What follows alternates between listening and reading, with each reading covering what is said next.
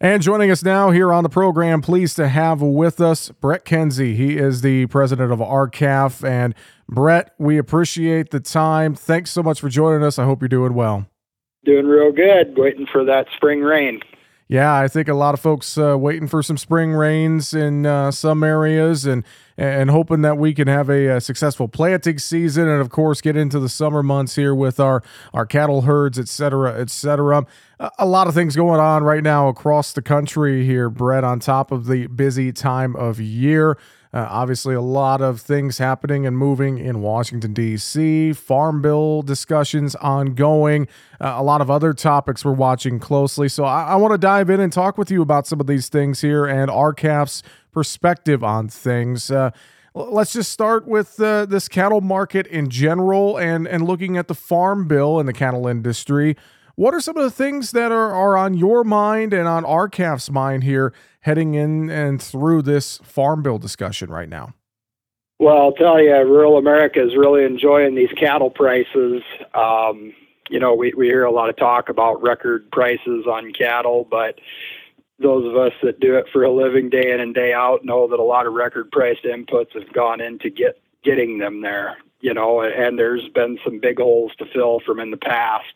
Going into Farm Bill, I guess I would just say what helps us create our Farm Bill platform is we look at the long-term trajectory of this industry. Probably the biggest number that's being passed around right now is the smallest cow herd since 1962. You add that to the fact that we've lost over 40% of our cow-calf producers in the last generation. 70% of independent feeders like me, we run a feedlot and a cow-calf operation, and it's just been a tough trajectory that we need to change. So that's our Farm Bill platform really seeks to address rebuilding the foundation of our American beef production system's productivity, and that would be to get this herd rebuilding restarted. The long-term push for RCAF, probably the entire reason we were created, is we just want competitive, transparent markets. And people are tired of hearing, maybe our hallmark initiative is the American Beef Labeling Act, Senate Bill 52. We fought a long time to get this thing filed, and now we're going to try and get it pushed into law because, as we seek to rebuild this cow herd, we're going to have to be able to compete with the imports that we know are going to be coming. And we just don't think that that's too much to ask of our Senate to instruct USDA and USTR to get that done, because I think American beef can compete with any beef in the world if we're given the opportunity. Well, and to your point there, that American Beef Labeling Act, without some type of MCOOL label, obviously, it's in my mind, the American consumer doesn't know exactly where their beef is coming from. And I know that's a big point of emphasis for RCAF with that legislation, isn't it, Brett? Well, absolutely. I think it's closer to the average consumer's mind wanting to know where their beef is from than worrying about the sustainability craze that's going on. And again, foundational, step by step. Let's work on the foundation. Let's get this cow herd built back up. Because, as we enjoy these high prices, again, we know there's inflation, interest rates, all of our inputs are up. So we're going to have to kick and scratch to keep the producer's share of that consumer dollar here in rural America if we're going to keep creating the best beef in the world. And we just think that, again, MCOOL, American Beef Labeling Act, that's not the whole equation, but it's a pretty critical step to allow us to compete and get our cow herd back to the numbers it needs to be to feed this country. Brett, you talked about open and transparent markets as well, and I know we have the cattle contract library pilot out from USDA right now. What's your take on that? What's RCAF's stance on that program as we're seeing it kind of unfold in this pilot form here the last couple of months? Well, I think that it's a great idea.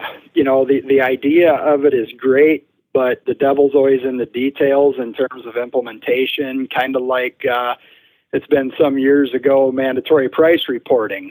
was really going to set us free and maybe create some transparency. Because the big question is in everybody's mind is, what are the value of these fed cattle? Because that then instructs the feeder cattle market and this light calf market.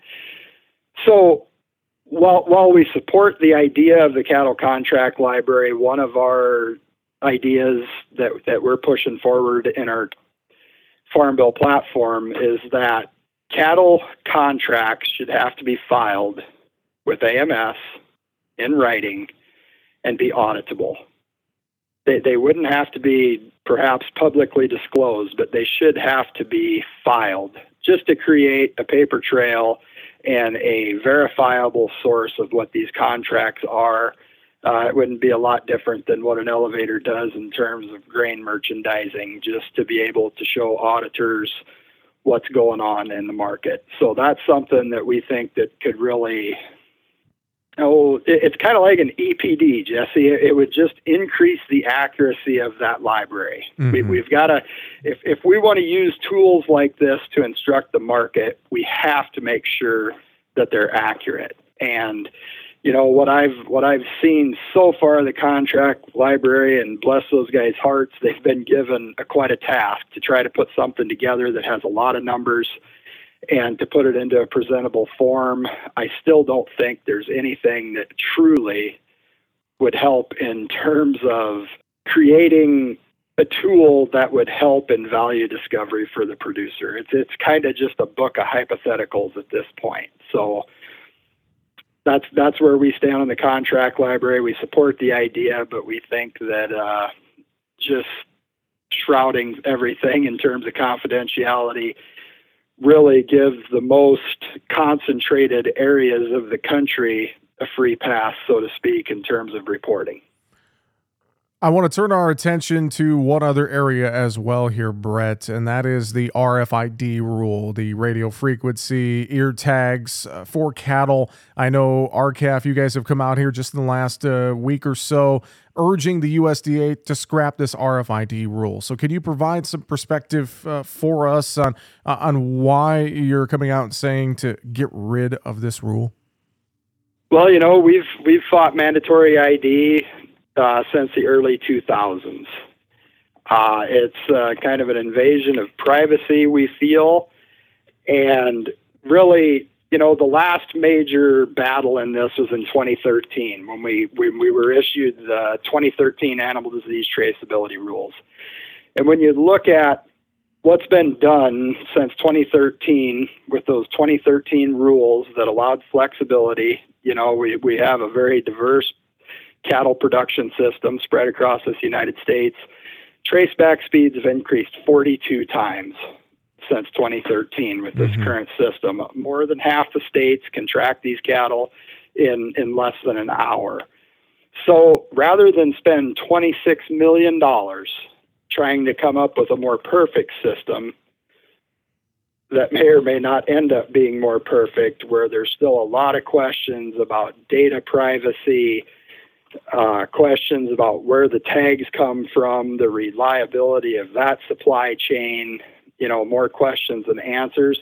I think that we need to re-emphasize our national defense against foreign disease, in terms of import standards of the meat that comes into this country. Because if we're going to spend $26 million on mandatory ID of 11% of our herd, I think I try to stick to the facts, being the president of RCAF USA, but everything that I read, everyone that I've heard speak, takes this technology and runs away with it as far as people want to know where their food's from, and marketing programs, and broad accessibility for the industry.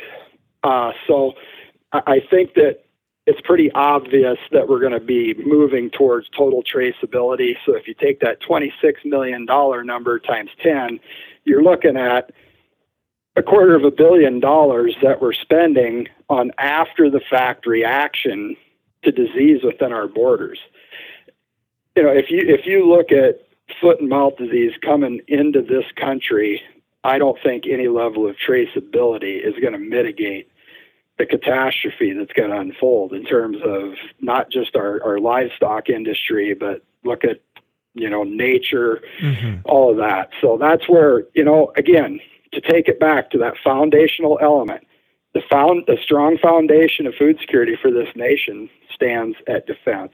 So that's why we've long pushed back against it. And, traceability, it's kind of Pandora's box as far as control. I listen to a lot of different ideas that are being posed to the industry, and it just feels like more and more of the total responsibility in terms of just litigation and whatnot. It's all being pushed back to the cow-calf producer, to the feedlot. We used to have several different segments of the industry competing actively, from the cow-calf man to the feeder cattle man, from the feeder cattle man to the finisher. But it's beginning to look like they're just going to take the end product and assess profits back as they see fit. That's the trajectory of the industry. It's what we face as a world, really. Technology is evolving. We have to figure out how to use it in a manner that keeps everybody free, keeps everybody productive, that fosters entrepreneurship rather than just total control. Well, Brett, before we let you go, any other final thoughts? Anything else you're watching closely there at RCAF USA that we need to keep our eyes on? Well, another big platform in the Farm Bill that we've been taking heat for is our support of the OFF Act. The opportunities and fairness in farming that would reform the checkoff programs to it's a pretty short bill, honestly, but it would do things such as prohibit lobbying organizations from contracting with checkoff programs, prohibit your checkoff representatives from engaging in conflict of interest activities, public disclosure of budgets and expenditures, and compliance audits. Actual compliance with the act and the order. That's something that we don't see very often. We see financial audits, but this is a public program. The administration of it should be public.